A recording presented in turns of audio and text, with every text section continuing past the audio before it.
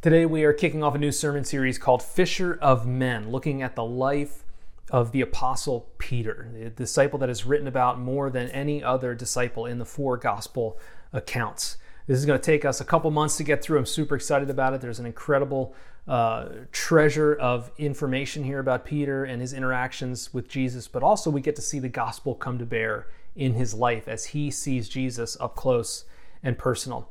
We're going to cover the trajectory of his life and the ups and downs that we know so much about. We're going to see his humanity. We're going to see his redemption. And we're going to see so much about Jesus through his eyes. And what we know is that Jesus tells us if we have seen Jesus, we have seen the Father. If we get to know Jesus better, we get to know the Father better. So our prayer is that over the next couple months, we will really get to know Peter, really get to know Jesus, and understand the love of the Father that is for us, that is the gospel.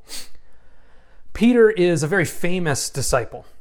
He was probably born around the same time as Jesus, somewhere around the 1 BC, somewhere around there. He was from a city called Bethsaida, which is actually where Philip and Nathanael, two other disciples of Jesus, were from. He is a fisherman, and he is partners with James and John, which we'll see today in Luke chapter 5. We can discern that he's probably the older brother of the apostle Andrew, one of Jesus's disciples. We know that Simon Peter was married. He lived in the city of Capernaum, which was another village, another fishing village on the coast of the northern coast of the Sea of Galilee. And you've probably heard, read, seen lots of different things about Peter. He's very famous for walking on water with Jesus and sinking because he didn't have enough faith, which we'll look at later. He's famous for his denials of Jesus when Jesus is being persecuted and going to the cross. He's known for being kind of a loudmouth. The Catholic Church says that there's a lineage that goes all the way back to Peter being the first pope. We know that he is foundational in forming the church at Jerusalem, involved in the church at Antioch, involved at the church at Rome. His name was Simon. Sometimes he goes by Simon Peter. Sometimes he goes by Cephas, these three different names. How did this man Simon actually become Peter, fisher of men? How did this common man in first century Israel become the founding leader of the early church? How did he end up being martyred, tradition tells us? Well, if you read the Gospels, you see that Matthew and Mark, their account of Peter becoming a disciple is actually pretty simplistic. It's like Jesus sees Simon and says, "Follow me." And Simon says, "Okay," and puts down his nets and gives up his living and starts following Jesus. It covers like 2 sentences in Matthew and Mark. There's got to be more to it, right? There has to be more going on than that. And what we learn, and we read the gospel accounts, all four of them, is that Simon Peter traveled with Jesus for 3 years. There's a lot more that we need to jump into. This journey with Jesus changed him and took him from being Simon the fisher to being Peter the fisherman and founder of the early church, foundational leader in the early church. This journey with Jesus absolutely changed him. Are you journeying with Jesus? Are you following Jesus? Or is he a club you belong to on Sunday mornings? Is he a box that you check in the religious category and say, "I've got that covered"? Friends, even this morning, Jesus still calls us to follow him. Even today, to you and to me, he's saying, "Follow me. Journey with me." Day by day, moment by moment, into the unknown of the future. I don't know what tomorrow holds. I don't know what the coming months and years hold, but I know that Jesus is there already, beckoning us forward, saying, "Come, follow me. You can trust me." And truly journeying with Jesus, truly walking with him day by day, believing that he is the Lord, that he is God, leads us to be renamed and repurposed. It completely changes us and changes the trajectory of our lives. We see this in the life of Simon. We see this in the life of Simon Peter as he becomes known. So how did how did this all happen? What was the first places that we see Simon and his involvement with Jesus? Well, it actually begins with his brother, Andrew. This is the more to the story that I was talking about. Andrew is probably Simon's younger brother. They're in this fishing business together, and Andrew starts paying attention to John the Baptist. Now, if you remember, John was this wild, prophetic, pastoral kind of guy who's baptizing people at the Jordan River on the other side by Bethany. And Andrew, Peter's younger brother, starts following John the Baptist, starts kind of paying attention to him and becoming a disciple of his and listening to him. And one day he's there as John the Baptist is baptizing people in the Jordan, calling for a repentance of sins, and in walks Jesus to the Jordan River. And John the Baptist baptizes him. And for all to hear, he says, "Behold, this Jesus is the Lamb of God who takes away the sins of the world." He's saying, this Jesus is the Messiah that you've been waiting for, the one who's going to come and rescue Israel. And Andrew is blown away. He's been following John the Baptist, but now he's like, I'm going to follow this guy. This is the Messiah. And he runs and he gets his older brother Simon and he says, you've got to come meet this guy. John told us this is the Messiah. This is the Lamb of God. This is who we've been waiting for, Simon. Come and meet him. And so Simon goes to meet Jesus. Now, what you need to know is that the name Simon is incredibly common. Like if you went back and you were able to find, a baby naming magazine from first century Israel, it'd be like Simon was the number one name for boys back then. Very, very common. So Simon with the common name goes and meets Jesus. And in what I believe to be their first interaction, Jesus meets him and he renames him. He says, Simon, son of John, you are Kephas. You are rock. In Aramaic, it's Kephas. And later, when they translate into Greek, it becomes Peter. He says, Simon, son of John, you are now new name. You are given a new name. Rock. Stone. And Simon is probably like, what? What just happened? Who are you? Why are you giving me a new name? Why are you calling me Rock? What is going on? When I was in high school, I had a good friend, and I had never really hung out with his family too much. And one day I went over to meet his family, and his sister was there. She was older. And back then, I had bigger hair. My hair, when it gets longer, it actually just gets fuller and more clown-like and bigger, kind of curly. And my hair was huge back then in high school. And I go to my friend's house, and I meet his sister. And she looks at me and she says, you got a mop head. Your head's like a mop. And it stuck. My name became Mophead from then on with their family. They still kind of call me this now and then. His mom called me this. His dad called me this. And it was kind of endearing. To their family, I was Mophead. And it became a meaningful thing for me. So here Simon meets Jesus. And Jesus says, you are now Rock. You are now Kephas. You are now Peter. And he probably went home somewhat confused, bewildered at the Messiah claims that his brother is telling him about.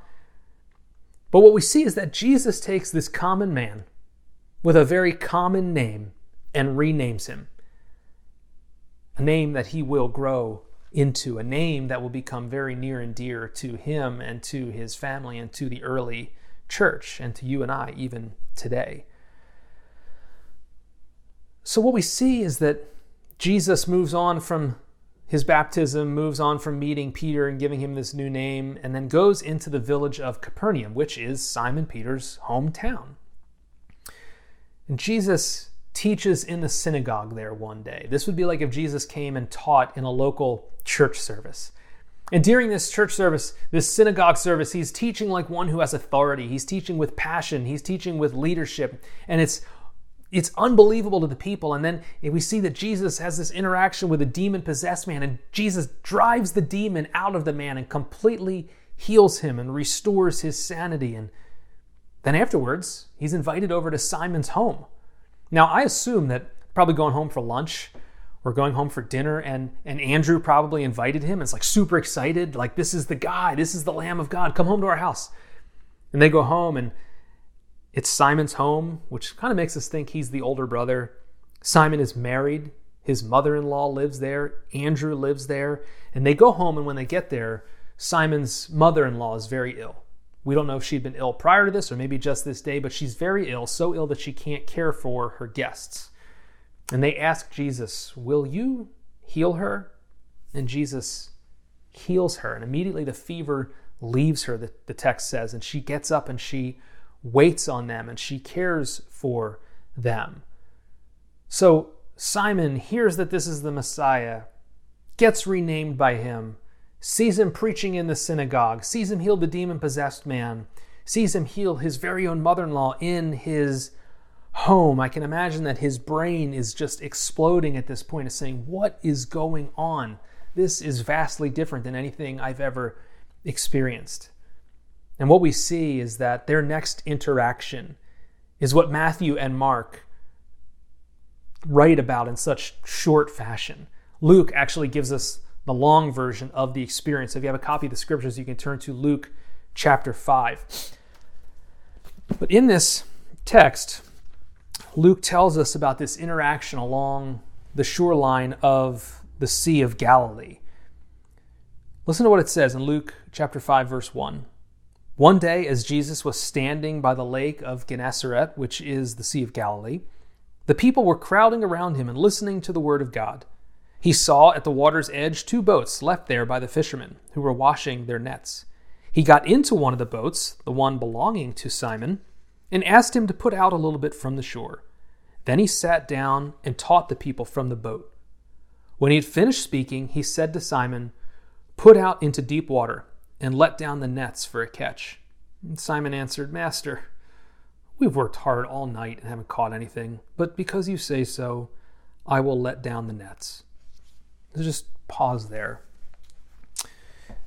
Simon, with the common name, fisherman of the common industry of the day in Capernaum, he has no aspirations of greatness. He's just trying to live his real life in his real town with his real mother-in-law in his real home, paying real taxes to a real Roman Empire that is subjugating him. He's just living his normal life.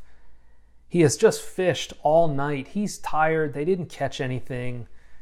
He doesn't need to go back out. Now, if you don't know about fishing, it's really good at night, at sunrise and at sunset, and sometimes even overnight.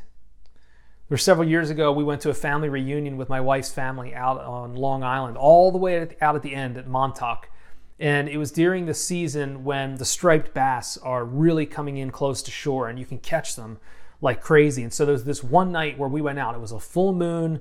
The striped bass were running. We went out under the lighthouse out at the end of Long Island, and it was beautiful. Every cast we were catching fish. We were casting out into the breakers, couldn't even see where it was going, and boom, it was an immediate catch of these giant fish. It was one of the greatest nights of my life. It was so much fun. Well, this is not what Simon has experienced. He's had a miserable night fishing. The sun has come up. He's tired. It's time to dry the nets out, get them ready for the next night of fishing, and go home, get some breakfast, and be done for the day. But here Jesus is, right? Jesus is standing on the shoreline. Now imagine that you are one of the people who's there listening to Jesus.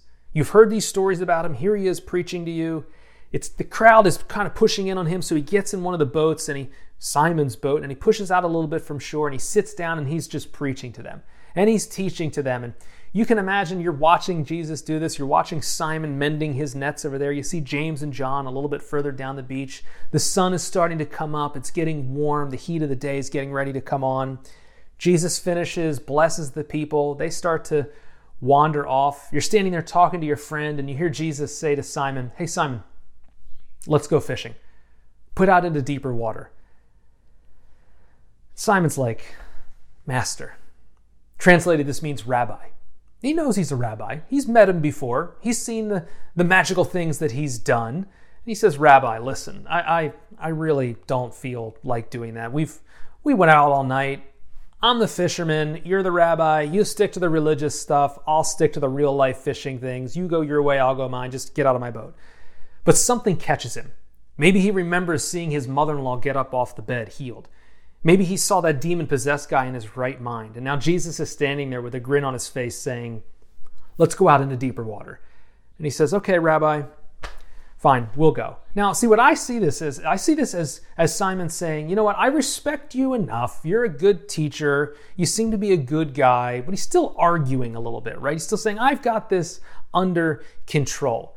Jesus, you're not trustworthy enough to handle the real things of life. My real job, my real boat, my real lack of fish that I caught last night, the real taxes that I have to pay to Rome. Like, I got it. But like I said, something catches him. And he says, okay, I'll trust you enough to put out into deeper water. So pick up with me in Luke 5 again. So Luke 5, verse 6. So they put out from shore, and it says, when they had done so, they caught such a large number of fish that their nets began to break. So they signaled their partners in the other boat to come and help them. And they came and filled both boats so full that they began to sink. Can you imagine if you're still standing on the shore watching this happen? You know loudmouth Peter. You know loudmouth Simon. You've heard him before. You're listening to this Jesus guy. He tells them to go fishing, and now they're screaming and yelling for James and John to come and help them. The nets are filling up with fish. This is an absolute miracle. And when Simon Peter saw this, he fell at Jesus' knees and said, go away from me, Lord. I am a sinful man. For he and all his companions were astonished at the catch of fish that they had taken. And so were James and John, the sons of Zebedee, Simon's partners. Then Jesus said to Simon, don't be afraid. From now on, you will fish for people. You will be a fisher of men. So they pulled their boats up on shore, left everything, and followed him. You see why I'm saying there's probably more to this story than Matthew and Mark cover? Like, I think Simon and Jesus had a few interactions, and then this final one was just like nailed it for Simon Peter. He was in. In this story, you see that Jesus has control over the natural world. Jesus has control over the real world, as Simon and probably you and I would have called it. And when Peter sees this, when he sees Jesus take control of the natural world and bring about this huge catch of fish, it's like nothing he's ever seen before, and it causes repentance to happen in Simon Peter. Peter sees the Messiah claims, he's heard them, he has seen Jesus heal his mother-in-law, he's seen him cast out the demon, he's seen this fish miracle, and he can't ignore it anymore. And it's somewhat terrifying. It's somewhat out of his control. Like, everything he thought he controlled in the real world just evaporated and is now in the hands of this rabbi, Jesus. And like I said, it causes him to repent. This idea of repent really in the Greek means to change your mind, to think differently, to change directions and say, I used to go that way, now I'm going this way. I used to believe that, now I'm believing this. What Simon Peter is coming to realize is, I used to think I was God, now I realize you're God, Jesus. I used to think I was Lord of all things, I think you are. I'm sinful, I am a mess, I am broken, I have no control over anything, but you're Lord. You are the leader of everything. You are the perfect one. You have all of this under your control. And it was terrifying to him. You see, realizing you don't have control and giving up control to Jesus is terrifying. But Jesus says, don't be afraid. I've got control over the real world. I've got control over you, and I want to repurpose you. Come and join me and be a fisher of people. Come and call men and women into the kingdom of God. Jesus is essentially saying, I can give you your job of fishing. I can handle that. I can handle your job as a tax collector, as a fisherman, as a mechanic, as a horse salesman. Like, I can handle these things, Peter. I got it all under control, but I've got a deeper purpose for you. Follow me. Come journey with me. And here's the thing, friends. He doesn't just commission Peter. He doesn't just commission Simon and say, all right, go look for people. Go call them back to God. He says, walk with me. Follow me. See how I fish for people. The way that I sought you, I am seeking others. See how I love and serve you, and then you go and do likewise. I'm giving you a deeper purpose, a deeper meaning in life. So he takes this man, Simon, with a very common name, this man, Simon, with a very common job, and he renames him and he repurposes him to give him something much deeper and more meaningful. It reminds me a lot of what Paul says in his letter to the Corinthians. He says, God uses the foolish things of the world to shame the wise. God uses the weak things to shame the strong. God uses the lowly things, the humble things, to bring down the status quo, the powerful, to change the world. Friends, this is meaningful for you and me today. Jesus has invited you and me to follow him. This morning he says, will you join me on the journey? Have you seen enough in your life now to realize that you're not in control? Have you seen enough in Jesus to say, okay, you're Lord, I'm not? Have you turned over your life to him and said, yes, you can handle my real life with my real relationships, with my real car problems, with my real job that I might be losing because of a pandemic? You can handle my real kids. You can handle my real, taxes that have to be paid. Do you believe this about Jesus?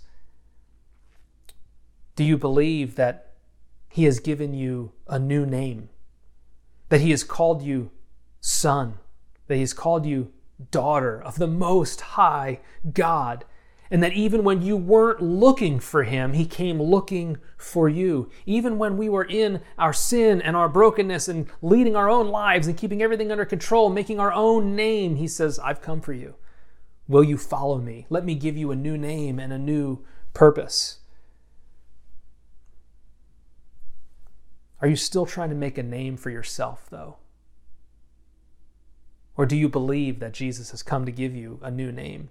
Do you believe that Jesus has come to repurpose you? That he has called you a fisher of people? Someone who's supposed to go and find others and bring them into the net that is God's kingdom. So whether you are a pilot, whether you are a township worker, whether you are a student, whether you are a mom, a dad, single, married, rich, poor, good grades, bad grades, athletic, non-athletic, like great job, bad job, executive, blue collar, it doesn't matter.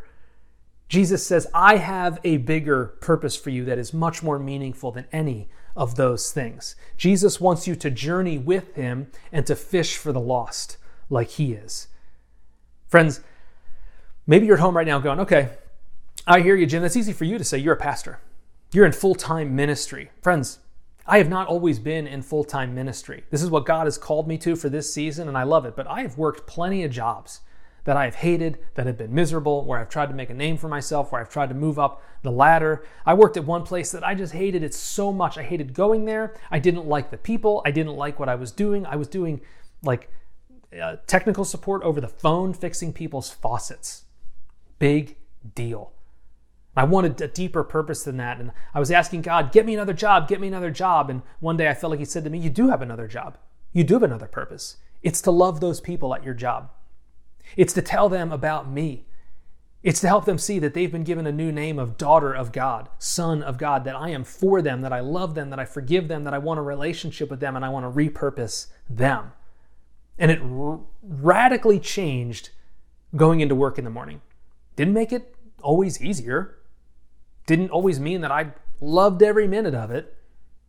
But it meant that I had a deeper purpose that sustained me through that. Friends, I'm not calling you to anything that I haven't experienced myself. Our person, Jesus, our purpose of Jesus is bigger. It's better. It's bigger and better than our purposes, our positions. It's bigger and better than our politics. This is what enabled two sets of brothers, James and John, who seemed to be kind of mouthy, Peter and Andrew, who seemed to be kind of mouthy. It's what enabled them to be able to be together for 3 years under Jesus' leadership. It's what enabled Simon, the fisherman from Capernaum, to become friends with Matthew, the tax collector, who was hated by the people of Israel because their purpose was bigger. They were united by something deeper.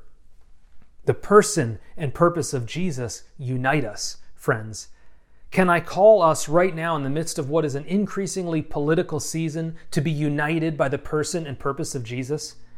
Can we talk about things like the pandemic, like the election, like school, like our jobs, without being so fired up about positions that we forget our purpose, that we forget our new names, that we are brothers and sisters in the family of God? Friends, we have been given something bigger. We've been given something more meaningful. We are a gospel-centered family on mission in the Nazareth area. We get to do this together because we are united under the gospel of Jesus. This is our new name as sons and daughters of God. This is our new purpose that unites us, even though we are radically diverse people. Just like Simon and Matthew, James and John. We have a new purpose, a bigger purpose that's more important than all of those other things. They're secondary, third, fourth, way down the line issues compared to the purpose and our new names in Jesus. So friends, today I ask you, will you join Jesus on this journey? Will you see Jesus through the eyes that Peter ended up seeing him through, that he is the Lord? Will you turn from your old ways of believing that you're God and give control to Jesus and say, I trust you enough for today. Help me believe. Help me follow you.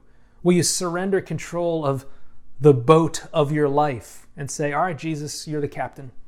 You're in charge. I'll go where you tell me to put down the nets. Will you journey with Jesus and see that he calls you to be a fisher of men and women in your spheres of influence, that your purpose is so much bigger than your job, that you've been given a new name? Will you allow Jesus to rename you and to repurpose you for something far grander than you ever could have imagined? Would you pray with me?